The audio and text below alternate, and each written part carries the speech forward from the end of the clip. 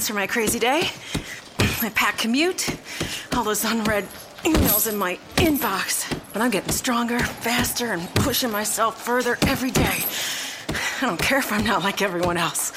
This punching bag is the best way to end my day. Whew. Fearless is knowing yoga isn't your style. That's the power of the Blue Cross and Blue Shield Federal Employee Program. Learn more about our healthy benefits at fepblue.org/getmore. You are Locked On Jets, your daily New York Jets podcast. Part of the Locked On Podcast Network, your team every day. Welcome to the Locked On Jets podcast on this 30th of May in the year 2017, a Tuesday. Thanks so much for joining us. I am John B. from GangreneNation.com. If you enjoy this show, please consider subscribing to it. It is available on both iTunes and Audio Boom, and give it a good rating if you'd be so kind. I hope you had a nice long weekend, if you did indeed have a long weekend. We are back. It is Tuesday. And I hope you found a way to honor those that we remembered over the weekend. In the last few years, it's kind of come into vogue to remind people that Memorial Day is a day to remember those that we've lost. And people will say that it's not, the Veterans Day is the day you thank the troops. But I've always felt like you should do both, not just on Memorial Day, not just on Veterans Day, but every day. I feel like we should remember those who fought for our freedom and those who gave their lives for our freedom to allow us to do what we love to do each day. So I'd like to say thank you to those of you who serve currently, who served in the past, and thank you to those who have given the ultimate who've given the ultimate sacrifice, and those your loved ones. Just a small thank you. And I also think that just saying these things isn't enough. So I encourage you to find a way to really give back. That's something I think we should all try and do, not just on Memorial Day, not just on Veterans Day, but every day. Don't just post something on Facebook. Well, that's lovely. We should all find a way to actively give back and actively make our world better, and thank those who have given so much for us. So that's what I have to say on that topic. Today I'd like to talk a little bit about a subject which is really down in the weeds, but that's what this podcast is all about. I mean, we do it 5 days a week. We're in the off season. It's a topic that's been on my mind quite a bit, and it's I've been going back and forth over the last couple weeks and even months about whether we should dedicate an entire show to it. But I actually think it's worth discussing because it's a topic that doesn't get discussed much, and it's a guy on the field you don't really notice until he does something wrong. And that's true of a lot of positions, but it's especially true of this spot. And that is the spot of long snapper. And that's the guy who gets the ball to the punter, he gets the ball to the holder for field goals. He's a guy who is only on the field a handful of times each game, and you don't really notice him if he does his job. Really, the only time you notice him is when he's done something wrong. And you think about long snappers, the guy most people associate with long snappers is Trey Junkin, a guy who had a long and wonderful career, and nobody really knew him until the last game of his career, where he was with the Giants in the playoff game in 2002 against the 49ers, and he had a couple bad long snaps, including one on a field goal attempt that would have won the game. So this is just a position that doesn't get a lot of glory, and because you don't get credit for when you do your job effectively. You only get blamed when you do it ineffectively. The Jets have had a long snapper for the last 7 years, Tanner Purdom, and before him they had James Derth, who was also with the team for a long time.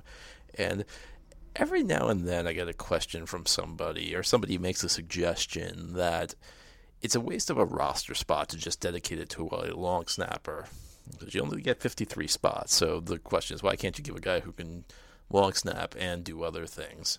And it's always been a kind of a thought-provoking topic to me, because if you think about it, long snappers are not necessarily that highly sought after. They don't really get many big contracts. Your typical long snapper is probably going to make under $1 million. He's going to be a guy who's going to be, relatively close to the league minimum in terms of salary. You look at what the Jets have paid their long snapper through the years, it's typically not a very highly paid guy. He's a guy who makes not a whole lot of money. And it's also not a position where guys are drafted a whole lot. You see it every now and then. Pittsburgh recently drafted a long snapper. A couple of years ago, the Patriots drafted a long snapper in the 5th round, and it was actually a pretty big deal. It was actually fairly well remembered that he was a 5th round pick, and it was viewed as an exceptionally high pick at the position. And that shows you, again, a lot about the position. The fact a 5th round pick is viewed as a shockingly high pick. I mean, there aren't a lot of positions where 5th round says, "Wow, that's really high." But it's an important position, and over the course of the offseason, the Jets have signed a few long snappers and parted ways with a few long snappers, and there was actually a point where they had 3 long snappers on the roster, and I was very excited about # long snapper camp battle, because I was excited 3-way camp battle at long snapper, but they've parted ways with some players, and my guess is going to be that Purdom will remain the long snapper for this football team. And which brings about the question why, and that's the question I set out to answer today, because I do think there are some good reasons that the Jets and other teams view it as a specialist spot, and I don't think it's a waste of a roster spot. Yeah, I understand what you're saying, is that you have versatility. If you have versatility, that can be a good thing in a number of areas, and you look at this guy who doesn't get on the field for many snaps, and you may wonder, well, why are you paying this guy? Why can't you pay somebody who can long snap and do other stuff?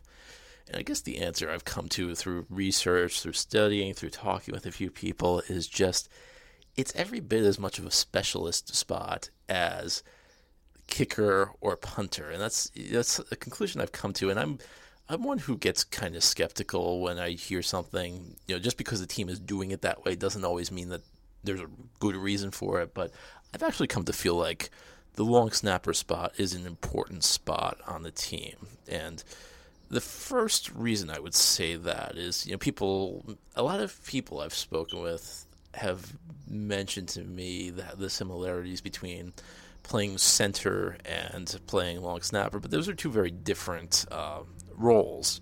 When you're the center, you are snapping the football the way the long snapper is, but it's a much more it's a much different role.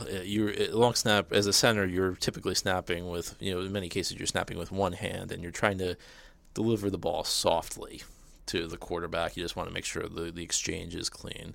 Long snapper, you kind of have to hit your target, because you're working in tandem with other specialists, either the punter or both the holder and the kicker if it's a field goal attempt. And you're kind of working in a way to get these kickers into rhythm, because kicking is not the same. I'm not going to say it's the same as swinging a golf club, but there are similarities. Is that if your golf swing gets out of rhythm, you're going to mess everything up, and timing is really important. So you want to make sure your rhythm is correct, and that requires a lot of accuracy, because these guys are going to be 7 to 10 yards away, the guys you're trying to snap the ball to. So you have to get it down. You have to get it down just right. And there are some punters who, it depends on where your punter likes to receive the ball. Does he like to receive it low? Does he like to receive it high, like right at his face mask? Different punters have different preferences, and all of this, receiving the ball is part of their routine, is part of their swing. So it's different from a golf swing, because you're essentially part of somebody else's rhythm. On the golf course, you're swinging the club by yourself. On the football field, the long snapper is the guy who gets the whole process started, and you can't have him going out of rhythm. There's a set routine you have as a kicker. And this is something I've kind of learned through the years. So you want the ball to be in the right spot. You don't want to force the guy to reach somewhere he's not comfortable, because then you throw his rhythm off. And then he's got to pretty much start himself from a completely stopped position and kick the ball. In many cases, you'll see if a snap is off target, the kick will be in the wrong direction. And that also goes when it comes to field goals as well. You don't want to force the long snapper to adjust you don't want to force the holder to adjust to your snap because the kicker's already begun his approach to the ball, and that's essentially like stopping your golf club mid-swing and then having to continue because you can't step away from the ball like you might be able to in golf, which, you can't just step away.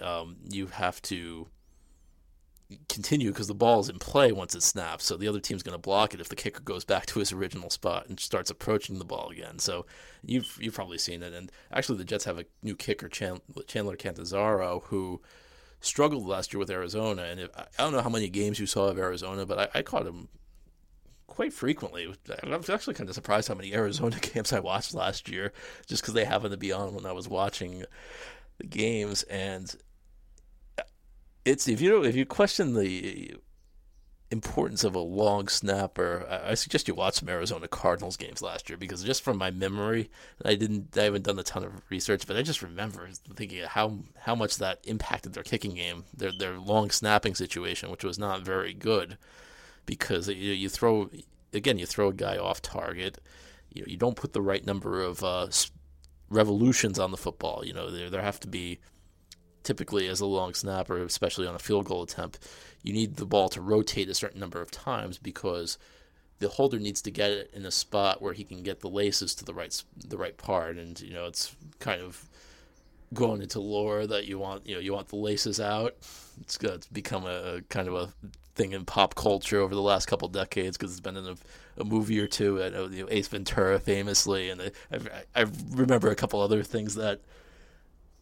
Reference the idea that the kicker wants the laces out, but so that's important though. You got to get the football to the holder in a way that he's going to be able to put the laces out in the requisite amount of time to not throw the kicker's rhythm off. So these things are actually pretty important, and it's it's a little tricky to describe just us chatting between ourselves, but I've really come to appreciate the value of the long snapper, and while it is not a position that gets a lot of pay, neither is kicker, neither is punter, but these are specialized spots. These are positions where guys work very hard to do one thing effectively, and it has a big impact on your team the way a good kicker can, the way a good punter can, the way a bad kicker can, the way a bad punter can. And the Jets have been very fortunate these last 7 years. And, like I said, it's not a position where you're going to get paid a lot of money.